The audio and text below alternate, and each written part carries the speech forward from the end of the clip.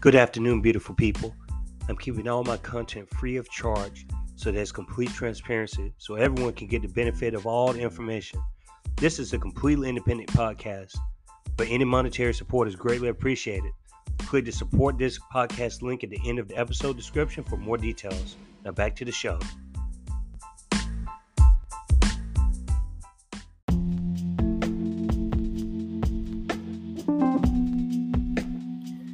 Due to popular demand, you can subscribe to Kiko's Free Thinkers Forum on YouTube. You can watch all of our videos there on our YouTube platform.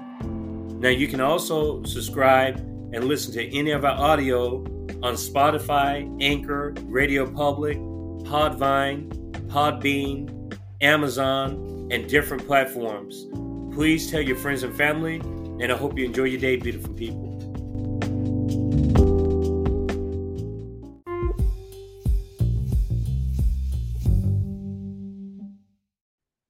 Good afternoon, beautiful people. Welcome to another episode of Kiko's Free Thinkers Forum.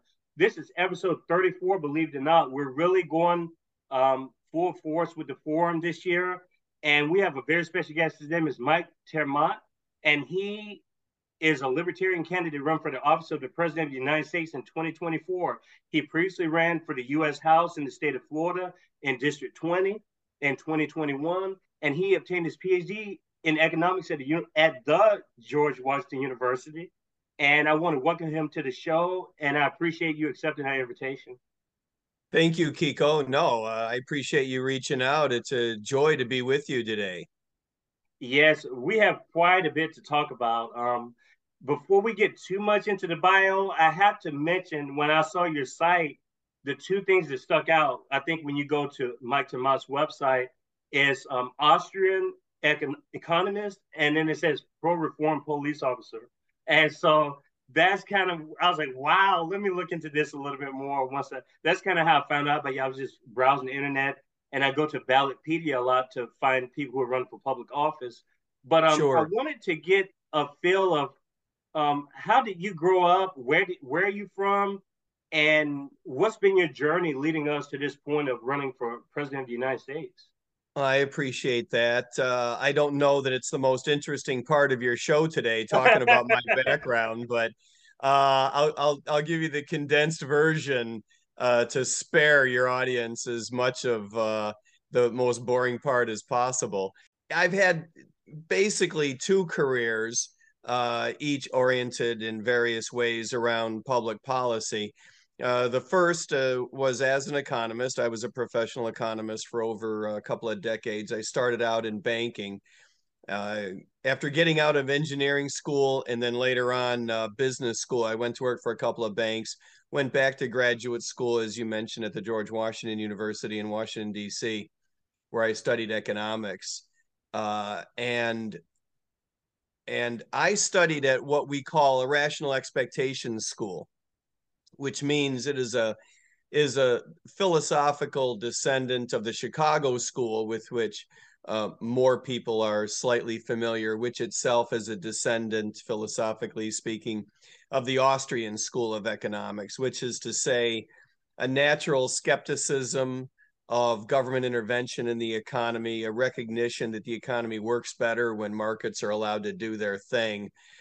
Rational expectations in particular means that individuals take into consideration what they expect the government to do, and in no small part that in the long run serves to effectively nullify what it is the government is trying to do in terms of intervening in markets, particularly monetary policy, and push things one direction or another.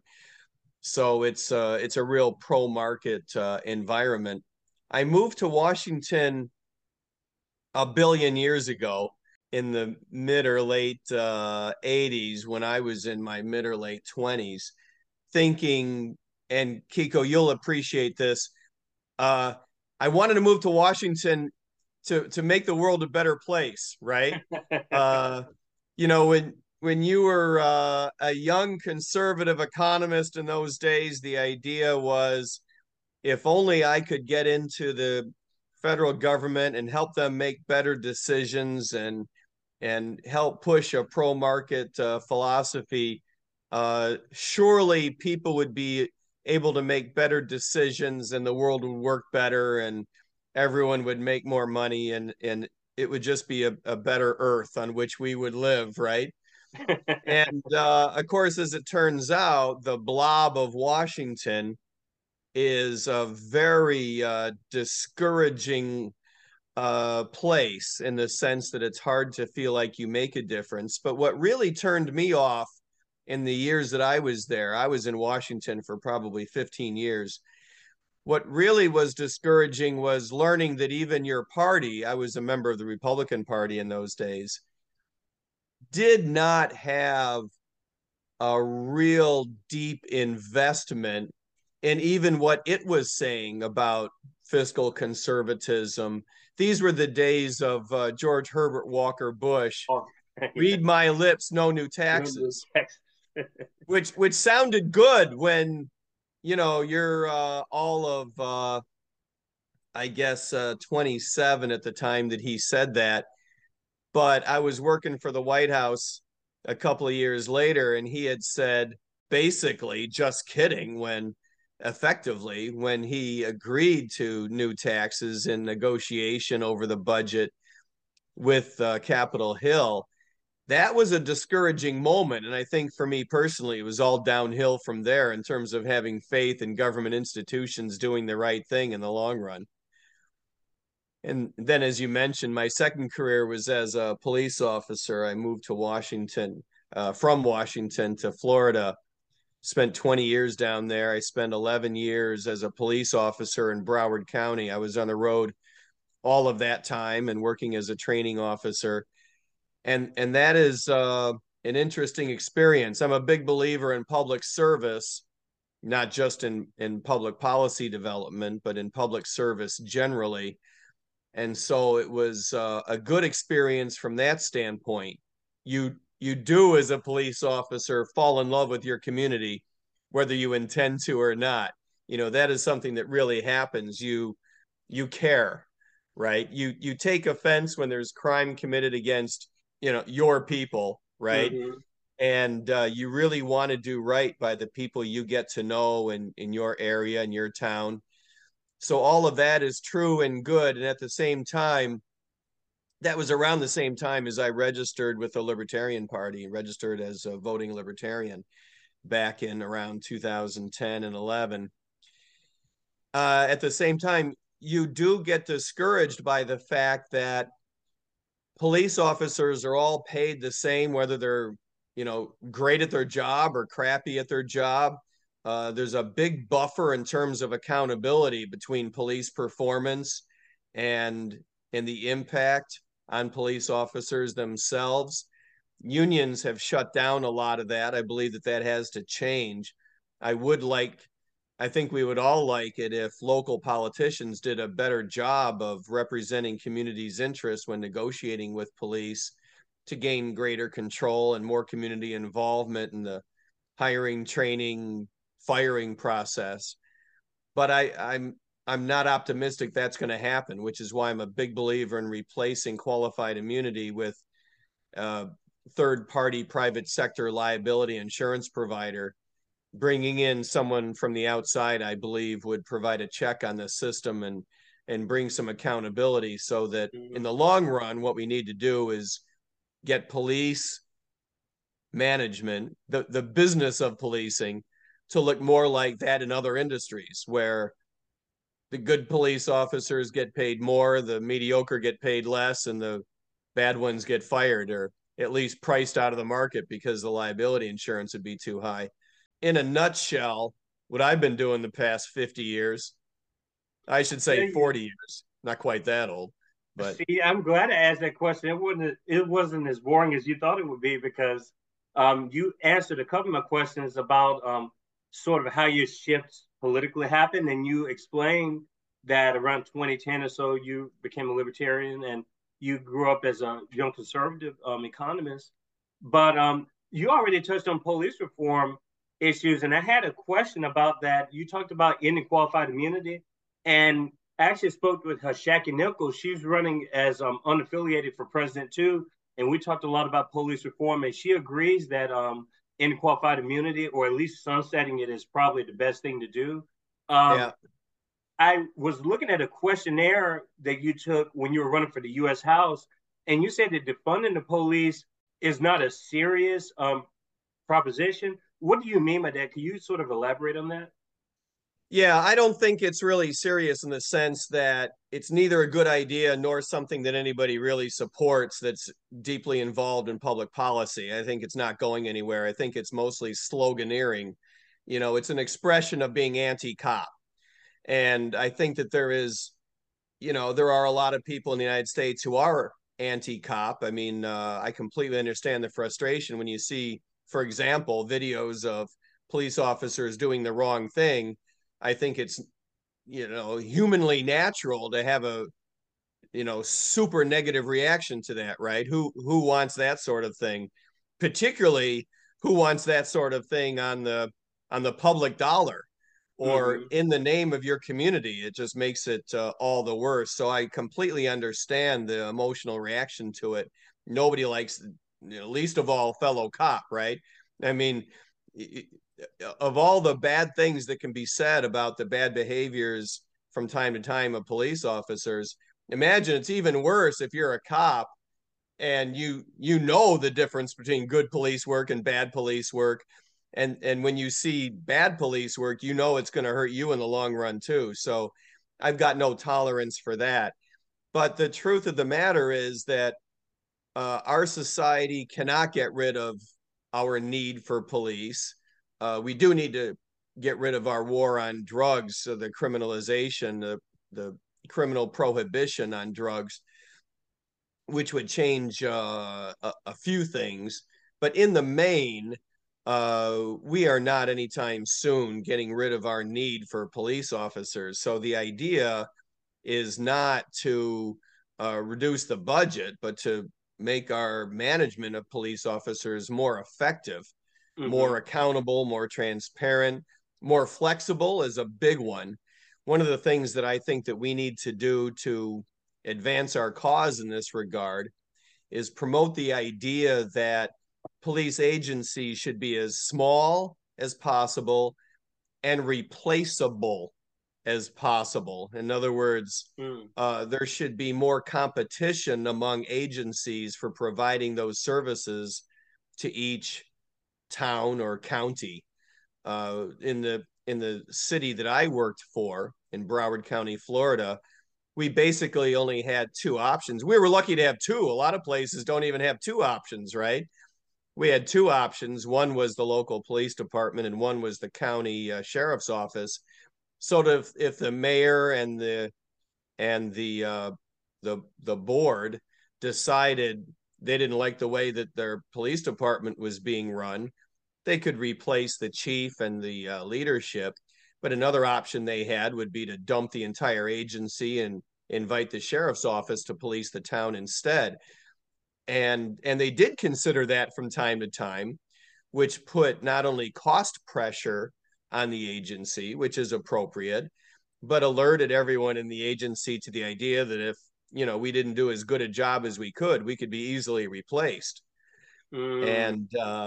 And that certainly would get your attention, and Mm-hmm. and that is a good thing, whether it's public schools or public police departments or any other business in the world.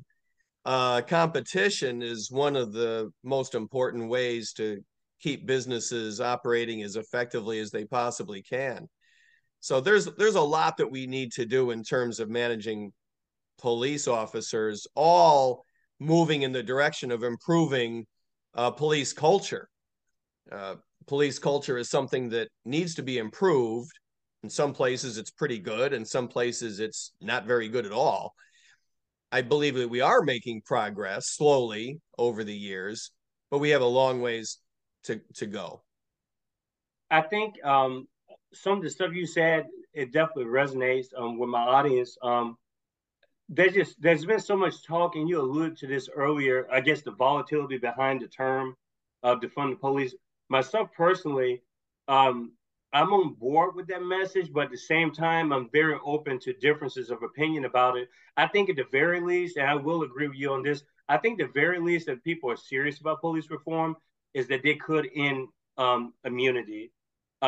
At the very least, because that to me that shows like a good faith um, of holding people accountable. I think that's a very rational view to have, is to at least hold people accountable, and then the other stuff we can discuss it.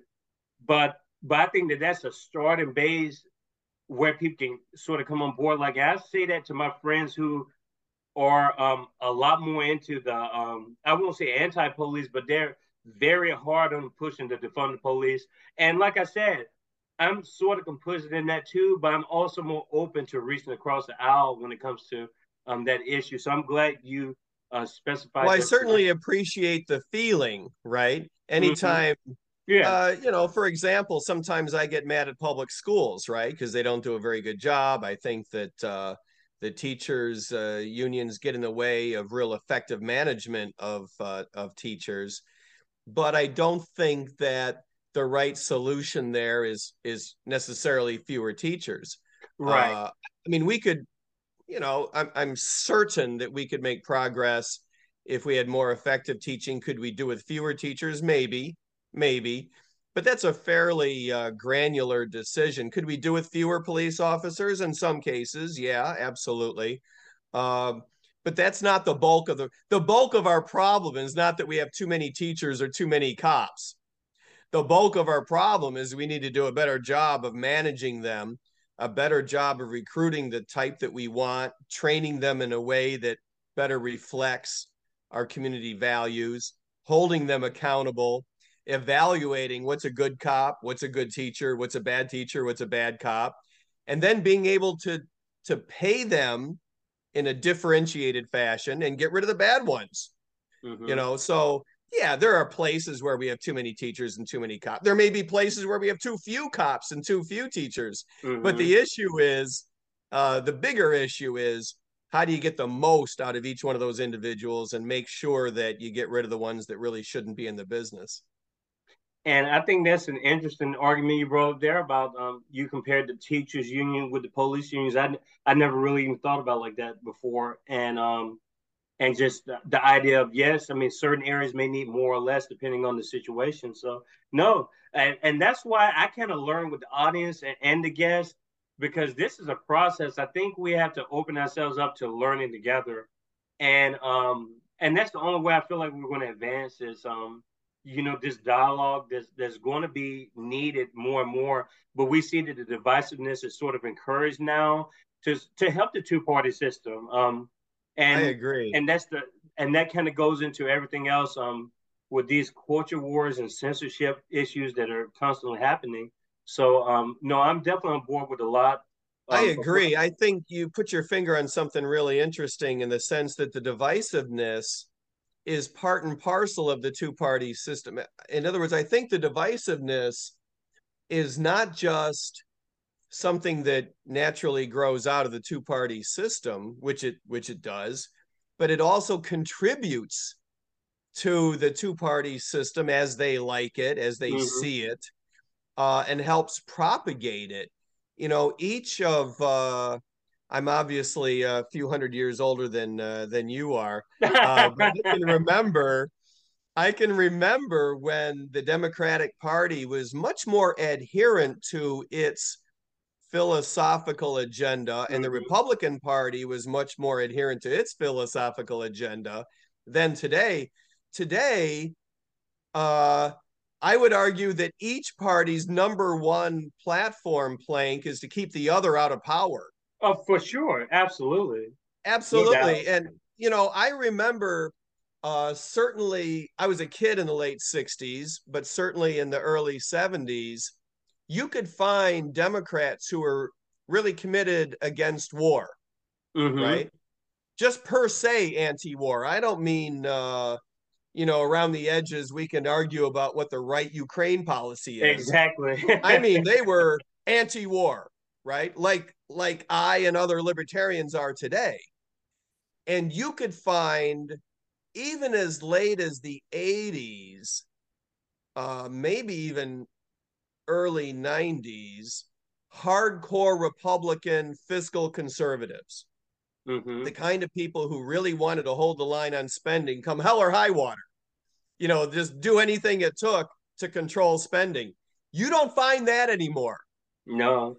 You'll find some Republicans giving the Democratic administration a hard time about, well, maybe we shouldn't spend $2 trillion more. This was literally the argument 2 years ago. Maybe we should only spend $1 trillion extra. I mean, I'm sorry. If you're a libertarian and you're actually hardcore worried about the amount of money we spend and the amount of debt that we accumulate and the amount of inflation we generate, that is not a worthwhile distinction between a Republican and a Democrat. Mm-hmm. And Kiko, this is where authoritarianism comes from in a democracy. People often wonder, well, how does a democracy move toward authoritarianism? It comes from the idea that each party's leaders play to nothing but their base and then convince people, which you have to fear is not so much the loss of your individual liberties. What you really have to fear is that other idiot coming to power. And I can protect you from that if you give me more power. Mm-hmm. And that's where it comes from. Oh yeah. I've tried to explain to my audience, and we had Margaret Kimberly on in episode 4, and we had Spike on a couple of times, Spike I'm a Cohen. big Spike fan, by the way. I am too, and I'm a big Margaret Kimberly fan. The thing about me, I've told my audience they know that I identify as a libertarian, but I'm a left libertarian. But Sure. I So know is Spike, I think. I don't know about that. I don't know about that. We were Well, we'll let debating him that defend about it. himself then. We'll let him defend himself. Yeah, he calls it being more libertarian. That's what he called it. That's the way he characterized it.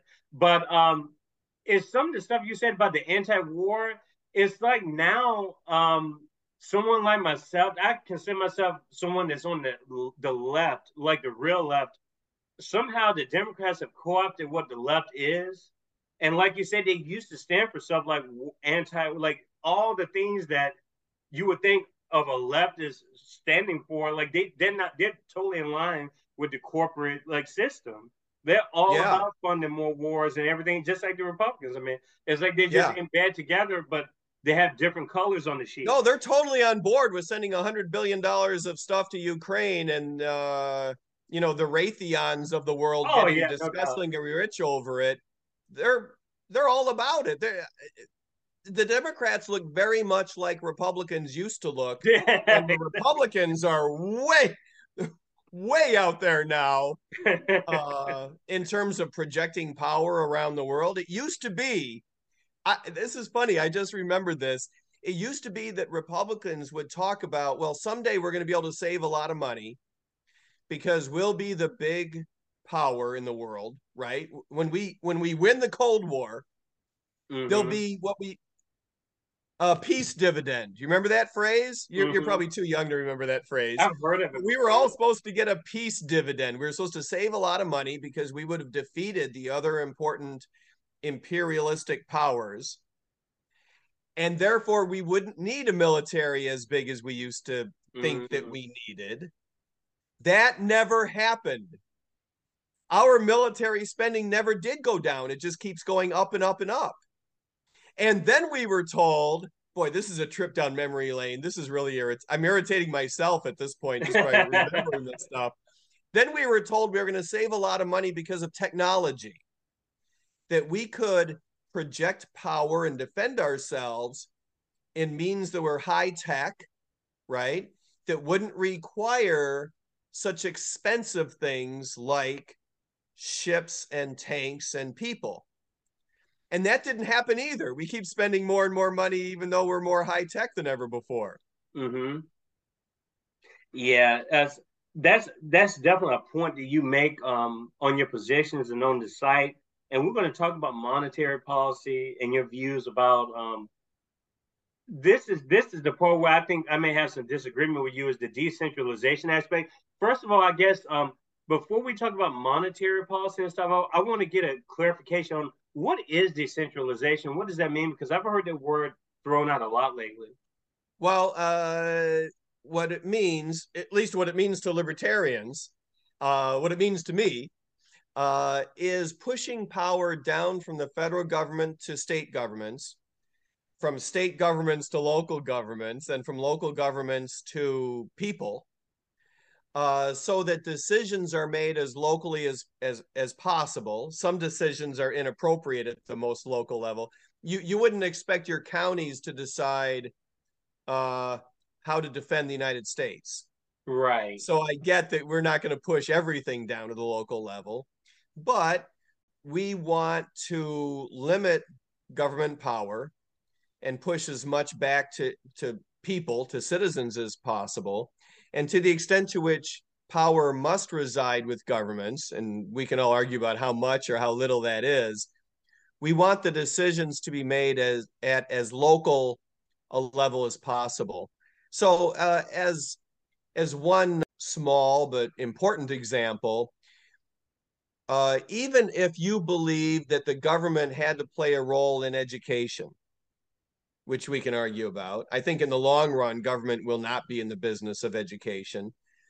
But even if you thought that the government did have to play a role in education, we believe that the federal government is the inappropriate place for that to happen. It should be pushed to states for them to manage as they see fit. And we would go one step further and encourage states to devolve that down to school board level. School boards ought to be able to make decisions for themselves, which in the main they are today. But we saw, for example, in Florida, Governor DeSantis moving legislation that tied the hands of school boards because he wanted, he and the Republican legislature in Florida wanted to impress upon school boards they wouldn't be allowed to teach certain things, Yeah. wouldn't be allowed to include certain books. And maybe you agree with all of that philosophy, maybe you disagree, but my point is we would prefer those decisions be allowed to the school boards. Mm-hmm. And further to that point, we would encourage school boards to do as good a job as possible at listening to parents. Mm-hmm. Parents are the ones that ought to be making as many decisions as possible, recognizing you can't make every decision through parents. You can't call a parent every 10 minutes and say, you know, how should I teach lesson number 3 in the math book? Right. But uh, but you can listen to parents when it comes to what kinds of things ought to be discussed, maybe even the way certain things are discussed, which topics, which books they do or do not want in the school library. One of the things that we need to remember in all this book debate in school libraries is that school libraries don't include every book in the world, right? They include a tiny, tiny, tiny, tiny fraction of all the books in the world. And so someone needs to decide which books, right? Right. We don't want the federal government deciding, we don't want the president deciding which books, you know, some school in Seattle ought to have and which books some school in Orlando, Florida ought to have. Nor do we want the Department of Education making that decision. We don't want the governor of Florida or the governor of any other state making those decisions. The school boards ought to be making those decisions in conjunction with feedback from their parents. And this is why school board officials are typically elected so that they're responsive to their communities. And we believe that's the way it should work. Does that make sense? It does. It does. I like the way you explained that. I just have one question about the school board dynamic and the parents and everything. I didn't hear anything about the teachers. What do you think about the teachers having input in that if they're teaching the course? Well, of course, and teachers naturally do because they have so much control in the classroom. But it's important to remember, just like police officers, we're employees, right? Police officers are employees of the community, and teachers are employees of their communities. Um, yes, a police officer and a teacher, they have enormous discretion. One of the things I was actually surprised by when I became a police officer is the enormous amount of discretion you have over how do you handle any particular situation. Mm-hmm. Sometimes that's a good thing, sometimes that's not a good thing. We can get into that, right? I mean, we all appreciate it when a police officer employs discretion at saying, no, I'm not going to arrest this person. This is someone who needs a lecture and to be told not to do it again, right? But we want the officer to make the right decision and arrest someone who really, sometimes people need to go to jail. Mm-hmm. Um, Enormous amounts of discretion there. Teachers have an enormous amount of discretion about how to teach certain topics, what words to use, where directions of discussion go. But we need the community's voices to be reflected in the management of cops and teachers. So yeah, all of those people are stakeholders, obviously. Mm-hmm. Just like police agencies, schools need more competition. Right now, uh, the public schools have an enormous advantage in most communities, not every community.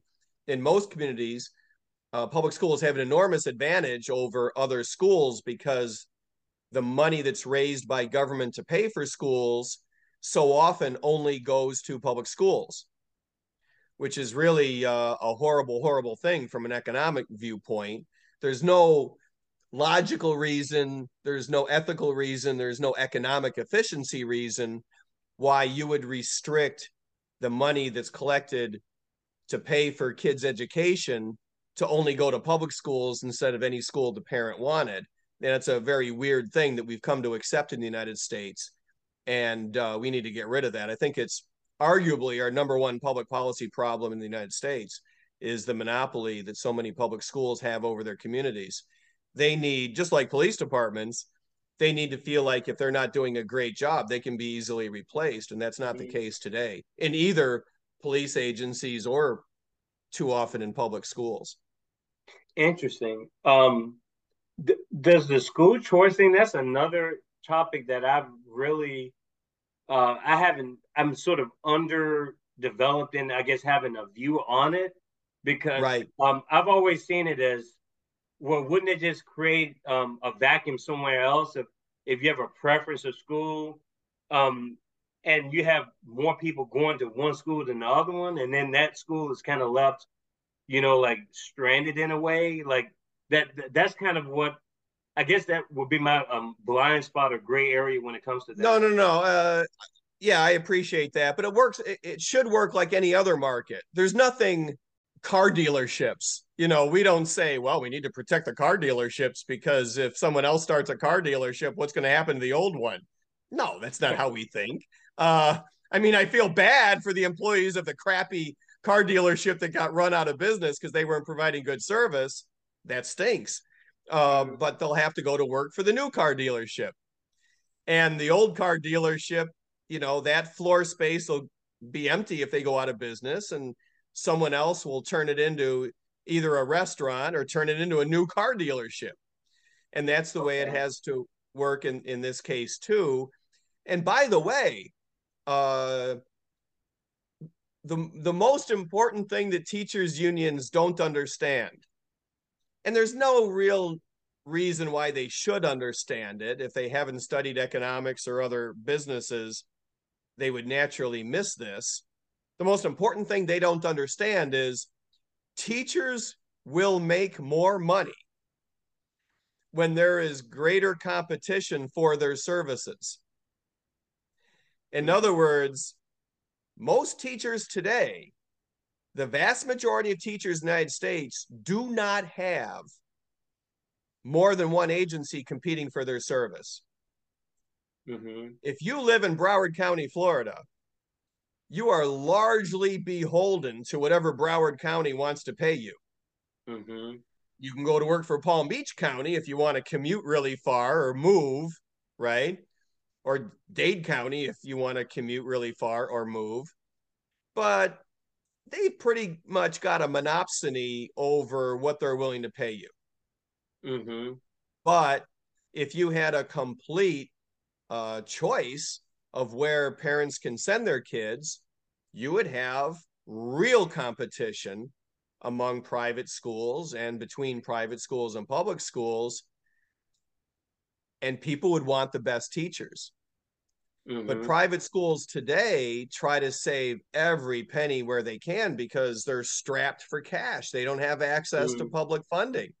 And so you see teachers, in many cases, some of the most fantastic teachers at the private schools getting paid very little money compared to public school teachers. And it's because they just don't have the budgets. But imagine if you had multiple providers competing for the best cops, the best teachers. I got to tell you, competition drives up that competition. Where you see in places like South Florida, where there's quite a few police agencies, not for any one town, but in all of South Florida, Mm-hmm. there is some serious competition to bring in brand new officers. There's people willing to pay 70, 80, $90,000 for a beginning police officer. Those are numbers that are starting to turn into real money, right? Uh, that's not the case typically for teachers. And then what happens is, right. And then what happens is after you're hired, it's very difficult to change. They've got you. You're Mm-hmm. developing a career. Maybe your pension is tied up with your agency. Uh, Geographically, if you're a teacher, your school board controls a big geographic area. So you'd have to move if you want to change jobs. These are the things that hold back your compensation. And then the unions, boy, they really do not do public employees a service when they demand that everyone get paid the same. A 6-year Mm-hmm. officer gets paid this, period. No matter how crappy he or she is, no matter what kind of a star he or she is, that's how much you get paid. Mm-hmm. Same thing with the teacher. Mm. But imagine if you're the type of person who really wants to do a good job, it can be very discouraging and you're not going to get paid for it. You're going to go 80,000, 85, 90, 95, 100, which Mm-hmm. is good money, right? But imagine if you got rid of the crappy ones. I wish I could hear those numbers that you just said, because I'm in the arts and humanities, and so Uh, we're you'll go your underfunded whole as it is. lifetime without making that kind of money. We're underfunded as it is. But something that you said about there's a bifurcation in academia, and see, I can't really speak much to I can only speak to higher ed because that's all I've ever taught. Um, Right. I can't really speak about secondary as much, but there's a friction between administration and teachers. And I think that's where we see the leveling. Like a lot of we teachers, like we don't feel like the deans and stuff should be getting paid as much as. I mean, we're really like you said. A lot of the students would prefer me at some of the community colleges I taught at, but I was still leveled out as okay. He's just an adjunct professor, whatever.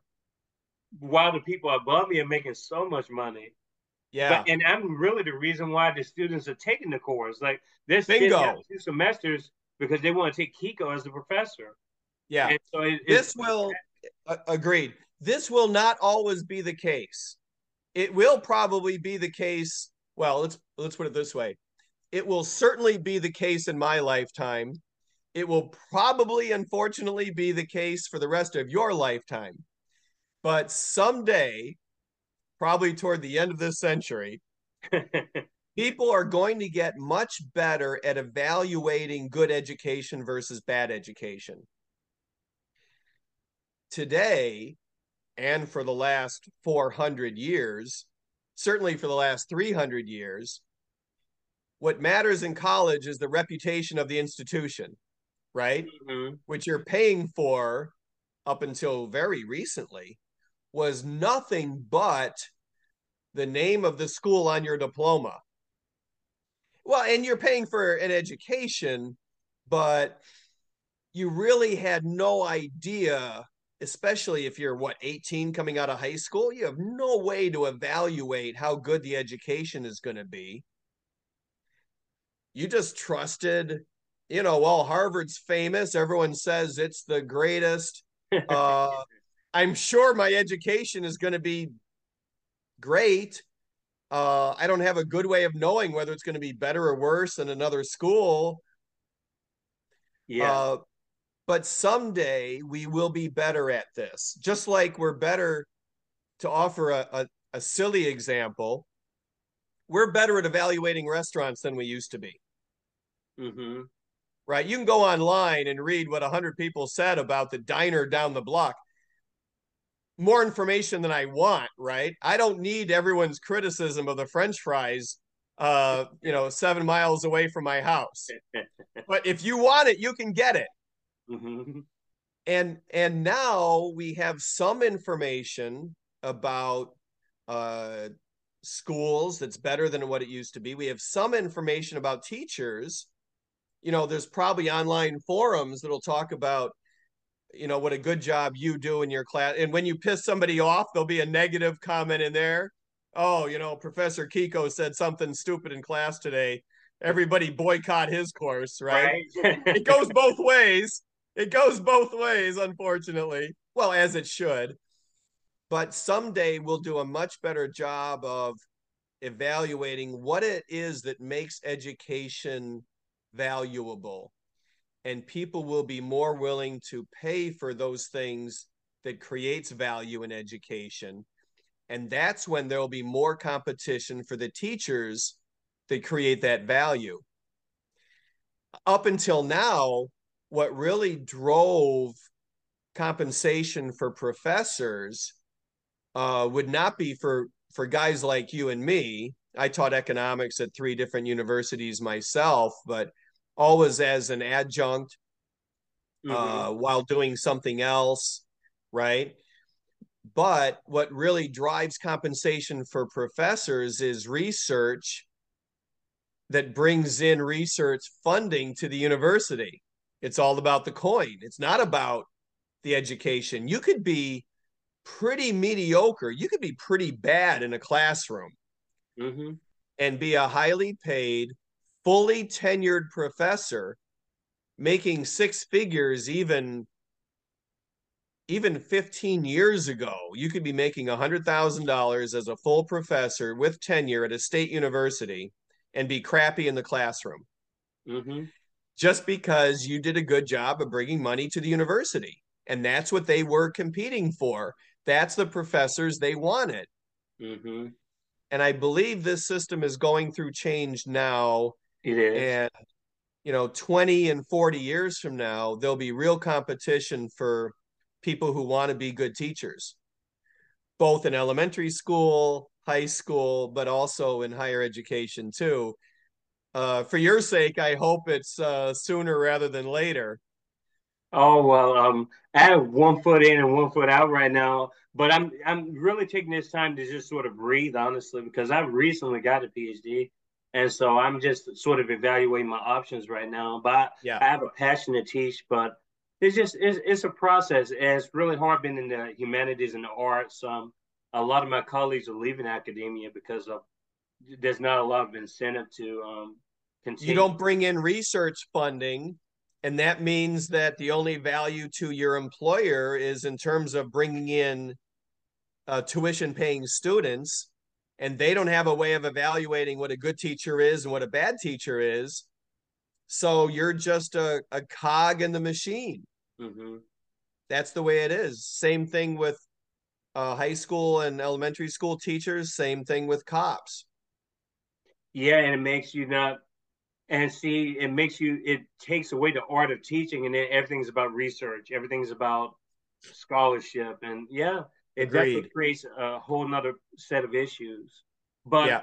I want to go back to the decentralization element, and only because I read the 2 essays you had posted on your site, where within the Libertarian Party, even not there's a debate as far as there's some people who are like they think that we need to divorce our federal government, and there's some people who think that no, we don't need to do that because that would be that's not libertarianism. I'm kind of I was thinking about the consolidation of power more so than anything when you were talking about state control. That's always scared me when I hear things going back to the states, because to me, I definitely agree that the government has too much power, like the federal government. But wouldn't there be a danger of the state just consolidating power, just like the federal government, Yes. which is just another form of state taking role? Is it okay if we agree? Yeah, that is Okay. that is a problem. Um, the issue is, well, yes, that's a worry. There's no getting around that. In fact, you could devolve all of the power all the way down to your county and still find a problem, right? I mean, you get some jerk as your county administrator, you're in a world of hurt. Yeah. So, yeah, there's no silver bullet from stopping schmucks trying to run your life in government. There's just no silver bullet. And that's why Mm-hmm. we need to design systems that explicitly limit that power as much as possible. Now, the reason that we like the idea of decentralization is because we believe uh, in two things that might matter. One is we think that you probably have a little bit more control over your state house than you do over Washington. Mm-hmm. This is not always the case, but a little bit more control. Okay, that's number one. Number two, and yeah, when that's not the case, that stinks. And I'm not going to argue with you, right? Uh, Number two, to the extent to which there are cultural differences across the states, and with regard to some issues, there's big differences, and with regard to other issues, there's no difference at all. But when there are important cultural differences across the states, we think it's inappropriate for a federal government to make up its mind and impose a solution on everybody. Mm. So, when to pick two big examples, when Texas and Massachusetts disagree, why is it that the federal government should be settling that debate for them and imposing a solution on them? I don't think that's appropriate. Mm-hmm.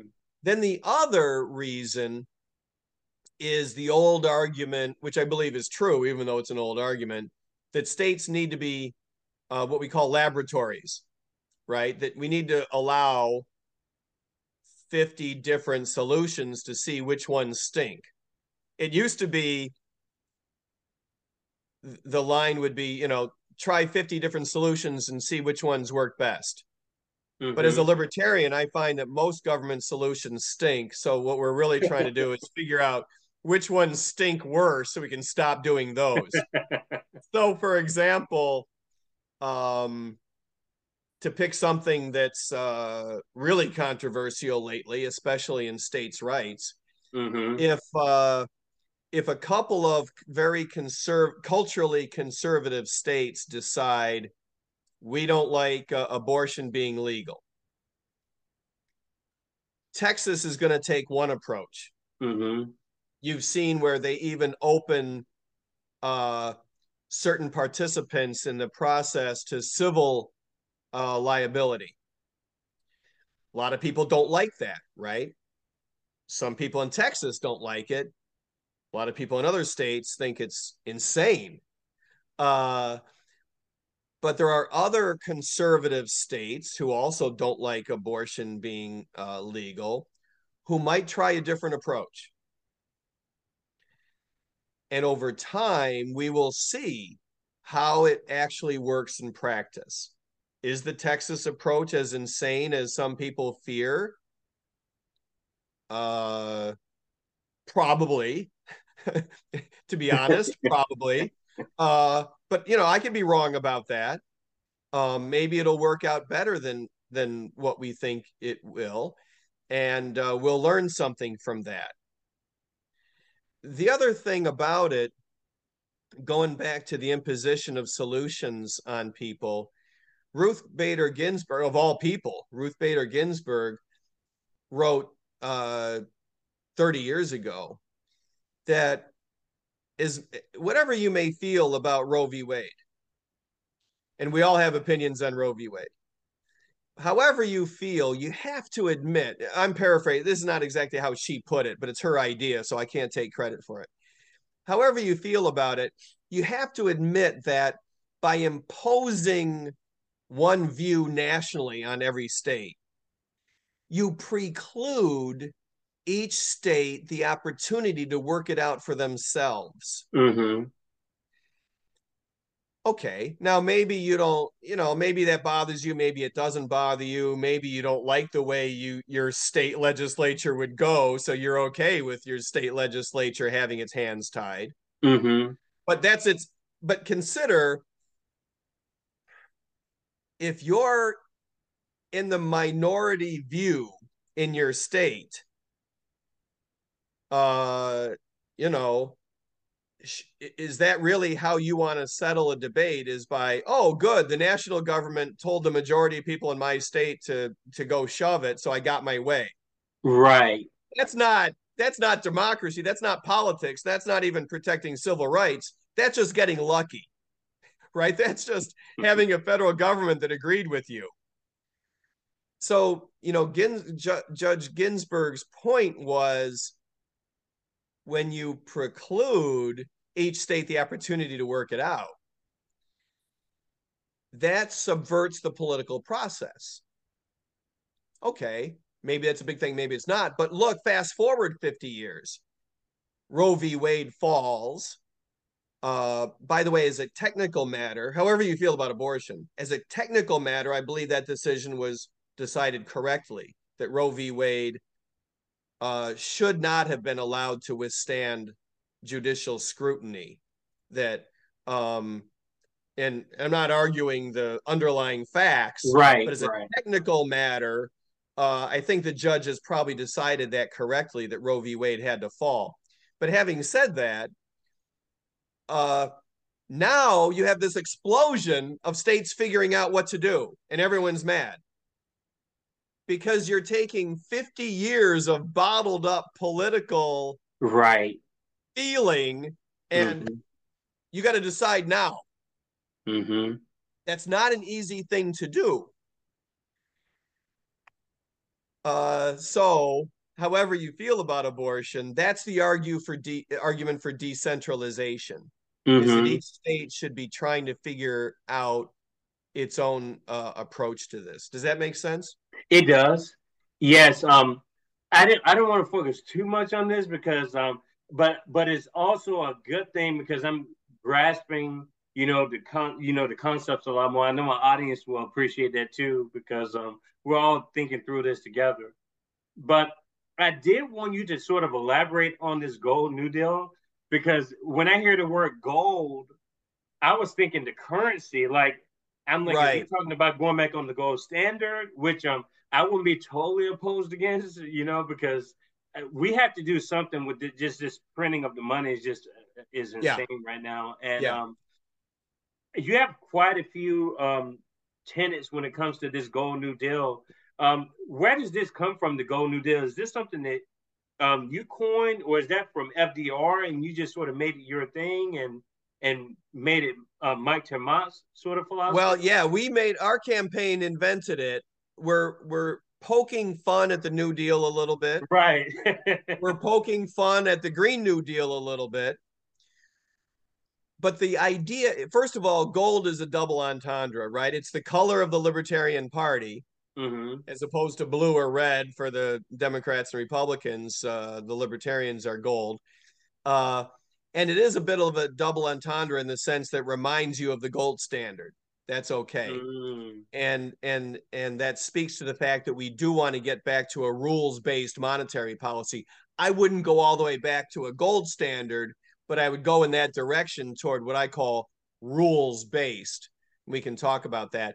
But the reason that we're going after the New Deal language is because we believe that we need a real fundamental change to the relationship between government and Americans, which is what the New Deal brought in the 1930s under Franklin Delano Roosevelt.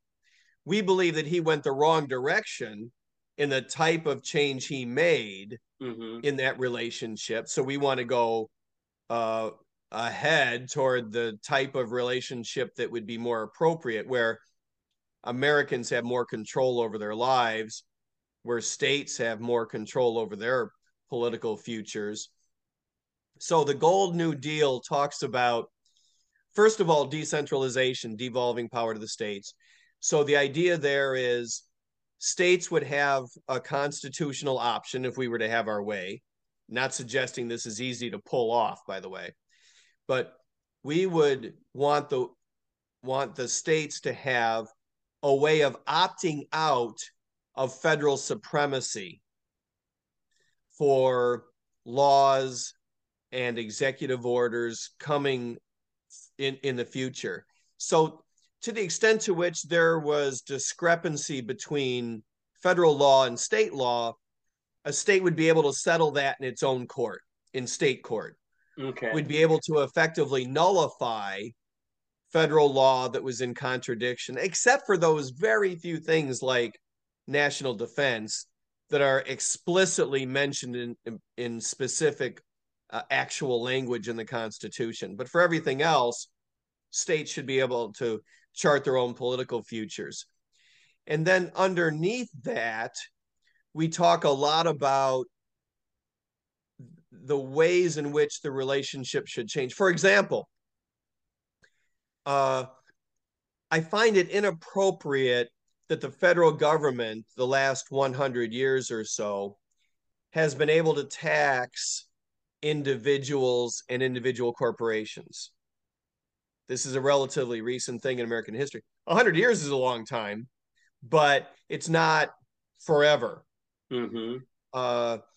We should not have an organization like the IRS, which, as we all know, as anyone in your audience who's ever been audited by the IRS knows, is one of the most powerful police organizations in the world. Oh, no doubt. They have their own courts.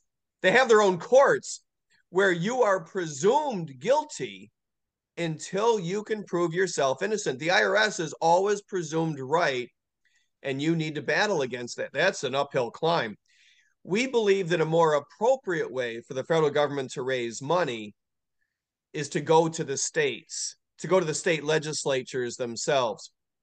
And this is not only because I don't like the direct relationship between individuals and the federal government in terms of money, but also because states are better able to stand up to the federal government. So when the federal government says we need $3 trillion, states will be able to negotiate them down. Not easily, right? That's not easy. I'm not suggesting any of this is easy. Mm-hmm. But a state legislature, particularly in conjunction with its other fellow states' legislatures, would have a lot more ability to negotiate with the federal government than you and I do. If the federal government said, you know, Kiko, you owe us $10,000, and Mike, you owe us another $10,000, no amount of you and I getting together with 7 of our buddies and writing a nasty letter to Washington is going to get a. Yeah, I don't think so. I'll give you 8,500 because I think that the defense budget is too big. That letter is not getting traction. No. Right? It's just not. Indeed, I think that you could probably have several 100,000 people on that letter as signatories, and we're still not getting still won't do anything. Mm-hmm. Whereas if you had 26 state governors say, you know what, we discussed this in the legislature and we don't think so. Mm-hmm. Now you're talking about a conversation that would be very difficult for the federal Congress to disregard. You get where I'm going? Yep. The other, and remember, this all comes from a place of libertarianism, believing that the government has too much power and too much of our money. Mm-hmm. If, on the other hand, you believe that the federal government should have more money and more power, then maybe you like the system the way it is. So remember where I'm coming from. Similarly, I believe that it's far too easy for the government to go to war. Oh, definitely. You know, you notice that most of our military conflicts, the president just engages himself and, has a phone call with a handful of leaders in Congress. You get the gang of 8 on a conference call, and you tell the Nancy Pelosi's of the world and the Mitch McConnells of the world, we're going to invade Iraq. And they're like, how come? Well, for this reason. Oh, okay. Ciao, ciao. All right, good night. Everyone hangs up. That's only a slight exaggeration. Mm-hmm. That's basically the rubric for developing the protocol for how this works. It stinks. So, Mm-hmm. our idea under the Gold New Deal is to say, look, every military intervention ought to have a declaration of war, which means a formal engagement by U.S. Congress. And any declaration of war should be subject to the approval of the states. If you can't convince a majority of states, legislatures, and governors that we should be going to war, maybe we shouldn't be going to war. Mm-hmm. That's for us, this is a really important point because we believe that the American people have not been served well by a federal government that does not appreciate our basic values. I would argue that there really are not examples of military interventions in which the the U.S. military has participated that people would point to and say, that was a good idea. It cost us this many billions, or in the case of Iraq, $1 trillion. It cost us this many lives, Americans and foreign lives. But nonetheless, we think that was a good idea. There really aren't those examples. Mm-mm. There really aren't. We have not been served well. Whatever you might say about the U.S. military, about how good it is at tactical things, very good at blowing things up, death and destruction, very good at moving material, weapons, people from one place to another, very good at controlling land, controlling seas, very good at projecting power, very good at protecting our borders. Having said all of that, the American military has not achieved what you would call long-term strategic success in terms of advancing America's interests in the world. I don't think you can argue the world is a better place for the United States having invaded Iraq or Mm-hmm. Afghanistan. And I worry very much that a dozen years from now, we're going to say the same thing about Ukraine. And make no mistake, the United States is at war. Oh This yeah. is no longer merely a proxy war with Russia, which it is, but Mm-hmm. it's not merely proxy in the sense that it's not just Ukrainians. It's $100 billion of Mike and Kiko's money and money from all your listeners. And hopefully your listeners have more money than you and I do, so they're putting more money in than we are. It's not just their money. And by the way, we're producing stuff just for the Ukrainians at this point. This isn't like old Jeeps and half-used weapon systems sitting out in the back behind the warehouses in the cornfields. No, No. we're producing brand new stuff just for the cause, just as we would for any other war in which we were engaged. And we have almost 1,000 troops there today Mm. that are serving in advisory capacities, teaching people how to use the weapons, right? Because you can't just send this stuff over there and expect, well, everyone's going to automatically know how to read the manuals in English and learn how to use them on their own. So we've got people, we've got money, we've got goods, weapons, intelligence. We provide intelligence that we collect with our satellite technology, drone technology, Mm-hmm. overflight, camera technology. This is all collected, processed, and delivered by U.S. troops and contractors. We're at war. And I fear very much that because this is not something that was ever central to American strategic interests, we're going to lament this soon and for a long, long time. Yes, I totally agree with that. And I definitely, I definitely can see that side more as far as the spending. But see, I guess I would argue as a leftist, and I think this is where coalition building is really important. This issue of war is like this is a dire straight situation. Um, and even and it actually makes it more reasonable for leftists and libertarians across stripes to work together because I mean, you talk about climate crisis. Well, war is the number one contributor to environmental destruction. Oh, So, absolutely, it so is. all That's this a stuff really is interesting point. transactional in nature. Like these issues go hand in hand, and when you have that much money going outside of our economy, when we could be arguing basically about what programs you want over here, well, we can't even have that discussion because the money's been spent somewhere else. I mean, it's just and It's a terrible thing. and that's something as a basis, and that's why I urge my listeners to stop writing off people who share very important principle views like this. I mean, because a lot of my audience probably do identify as like people on the left and not this Democratic Party blue left, this fake left stuff. Right. But and we Yeah. really have to work across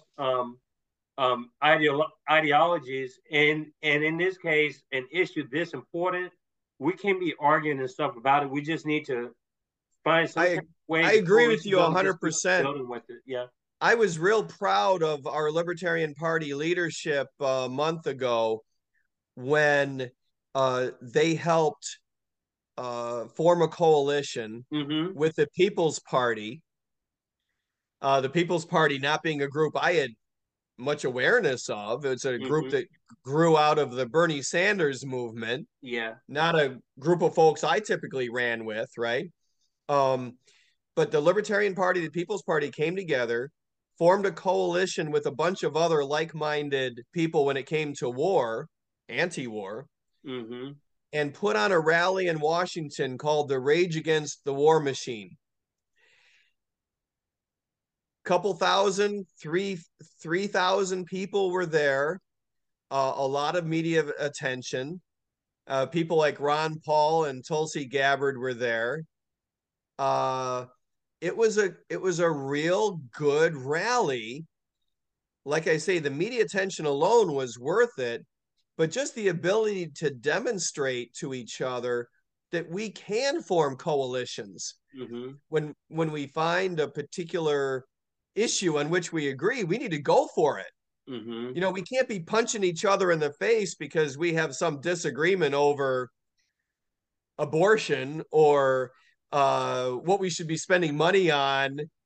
regarding social security when we all agree we need to stop the United States going to war every 10 minutes.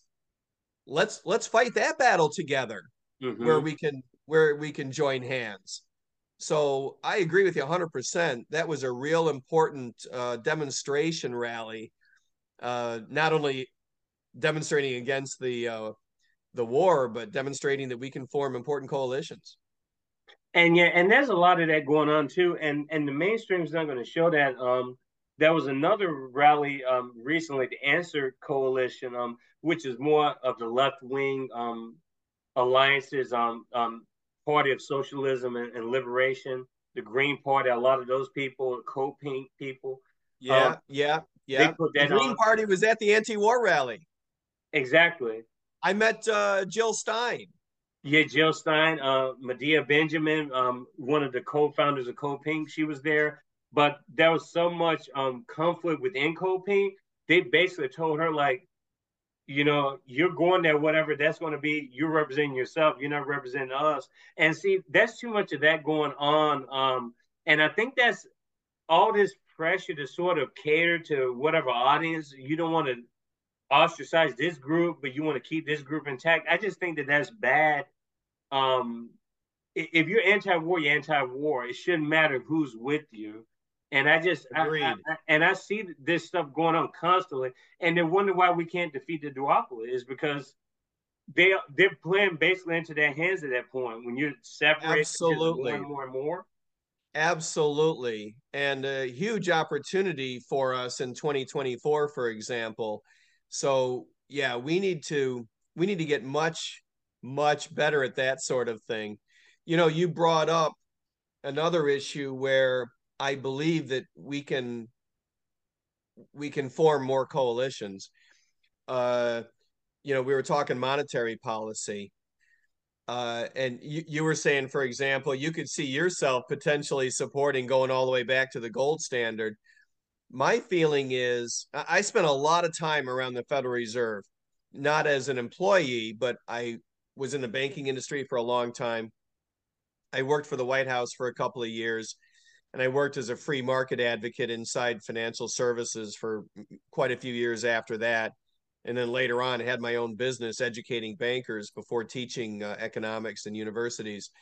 I spent a lot of time on regulatory issues with Federal Reserve economists, and I got a lot of respect for these people. Very smart, very hardworking people that want to do the right thing. Indeed, I met with the Federal Reserve Board in the boardroom itself, and I had my research on the banking industry cited publicly by the Federal Reserve Chairman. Mm, So I don't mean to throw these people under the bus, but that institution is utterly incapable of living up to the mandate that we as a society have given to it. It just can't be done. We need to relieve them of this obligation and take away the discretion that they have with which to exert monetary policy and replace it with rules.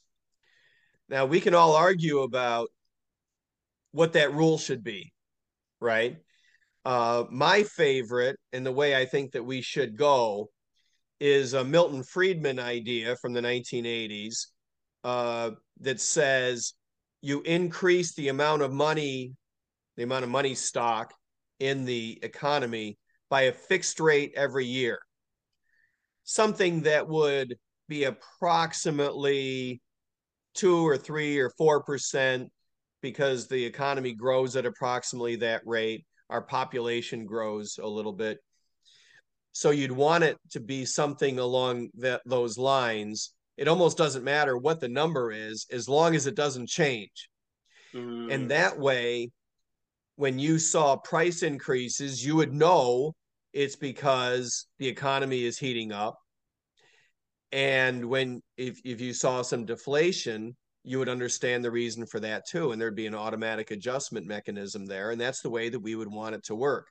And it would give people the chance to use that pricing mechanism.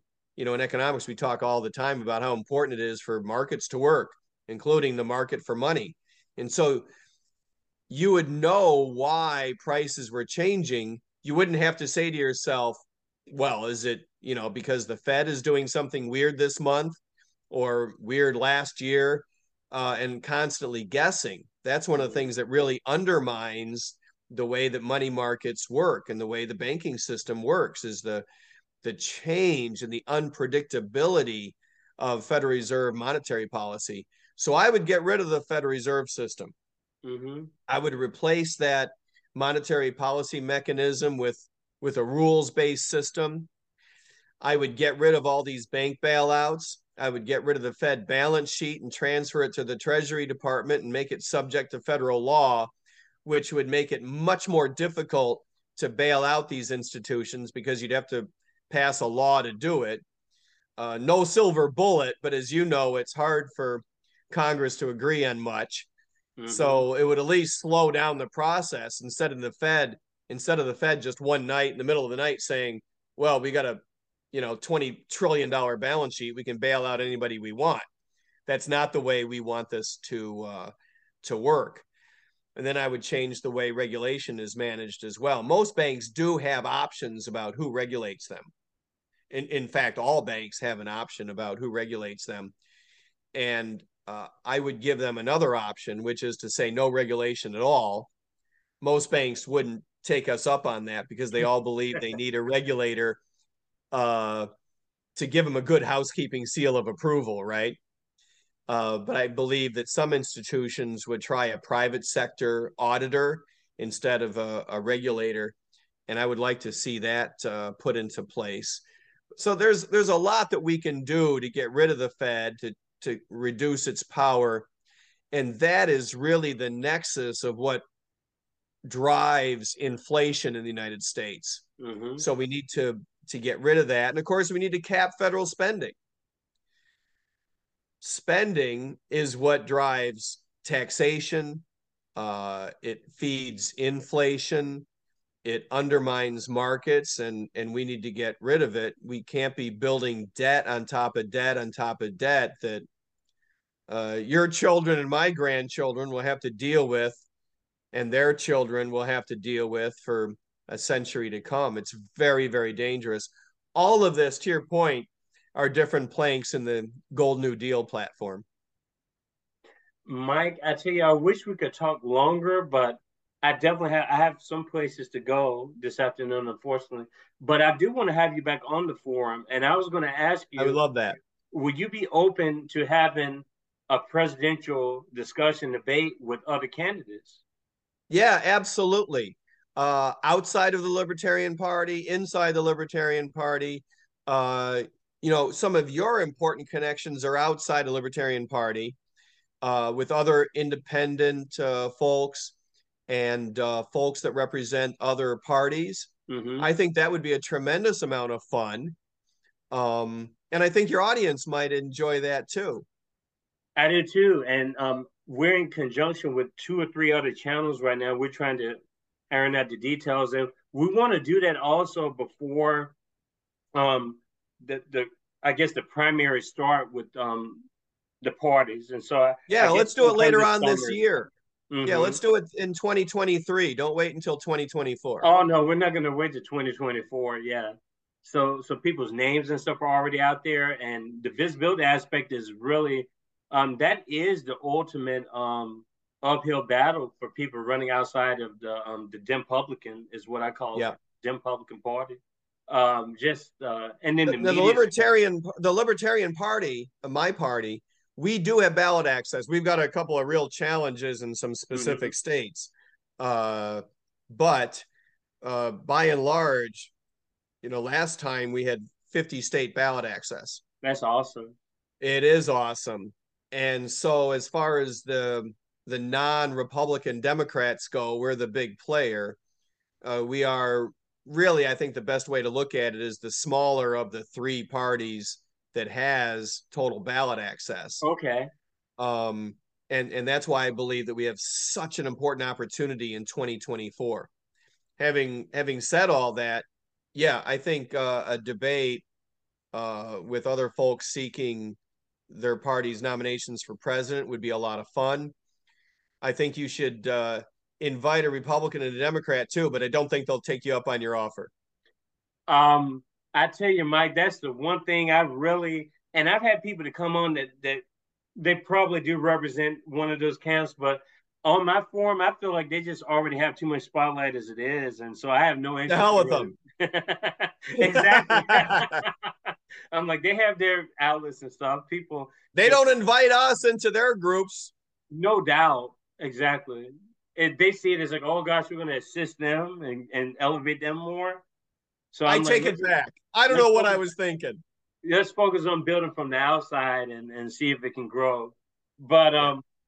how would my audience reach you in case they had a question or a comment Yeah. and they want to keep in touch with you? What would be the easiest way Yeah, to yeah, get? yeah, yeah. Two websites, my email address. The website is miketermaat.com. Of course, you'd have to spell it right, which would be a challenge. It's MikeTermaat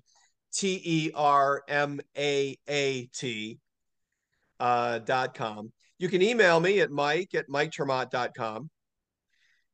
You can go to see the platform at goldnewdeal.org.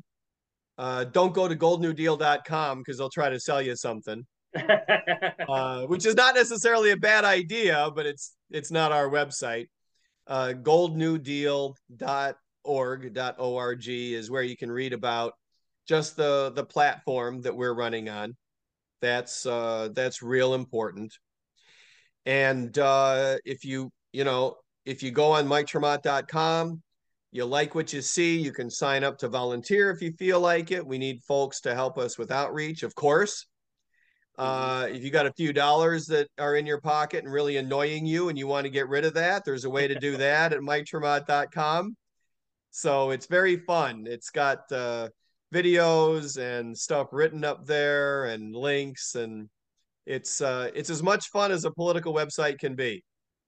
It is a very dynamic and it's a creative website for sure. And I enjoyed navigating through it. And I would definitely link all that information in the descriptions of the episode. Beautiful people, this was a great episode 33, 34 actually. Yeah, we have so many coming out, and then we have, next week, for instance, we have Tina Landis. She's going to be coming on to talk about the climate and environment. We have Cecilia Prado that's going to talk about some labor movements and just activity that's going on around Nashville, Tennessee. We have my dissertation director, Dawn Duke, promoting her new book, Mayaya Rising, along a panel with four people in the upcoming month of April. We have Norman Finkelstein coming on later in April to discuss his new book as well. We have so many professors, activists, politicians coming out to the forum, and we really appreciate just all the attention and all the dedication to the listeners and the guests. And Mike, again, I can't thank you enough for accepting the invitation, and we can't wait to have you back on. Absolutely, my joy. Thank you so much. I'm grateful for the time that we had together. I look forward to it in the future. Definitely. Thank you so much, beautiful people. Have a great day, and we'll talk soon.